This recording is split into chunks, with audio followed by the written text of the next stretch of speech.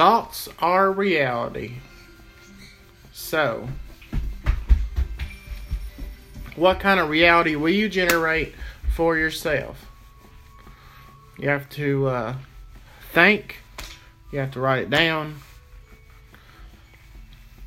There is a story of a person who wanted to be in business with a certain famous person.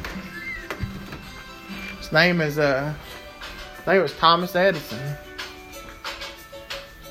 You might know this story from other places. But this person wanted to go in business with Thomas Edison.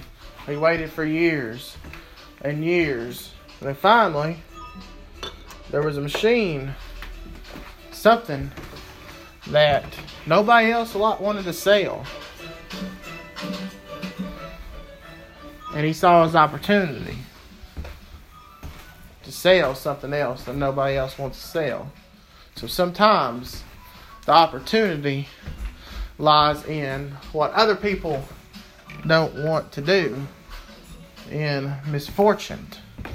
And sometimes opportunities are disguised as disasters.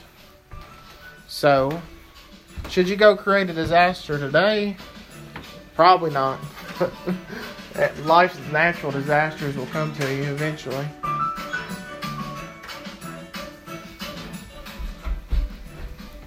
Yeah, life's natural disasters will come to you eventually. Never know when they'll hit. But opportunity comes from misfortune, disaster, and that's where the most of the great opportunities lay. So my tip and trick for you is that opportunity lays in misfortune. And if you haven't read the book Think and Grow Rich, you can read that and I'll give you a more deeper detail of this story. But I figured I would share a little bit of it and what I thought about that little section of it, and post it on my, whatever this thing is, Anchor. Post it on Anchor and see what we got going on. Well, Jonathan out. I'll post some more stuff here later.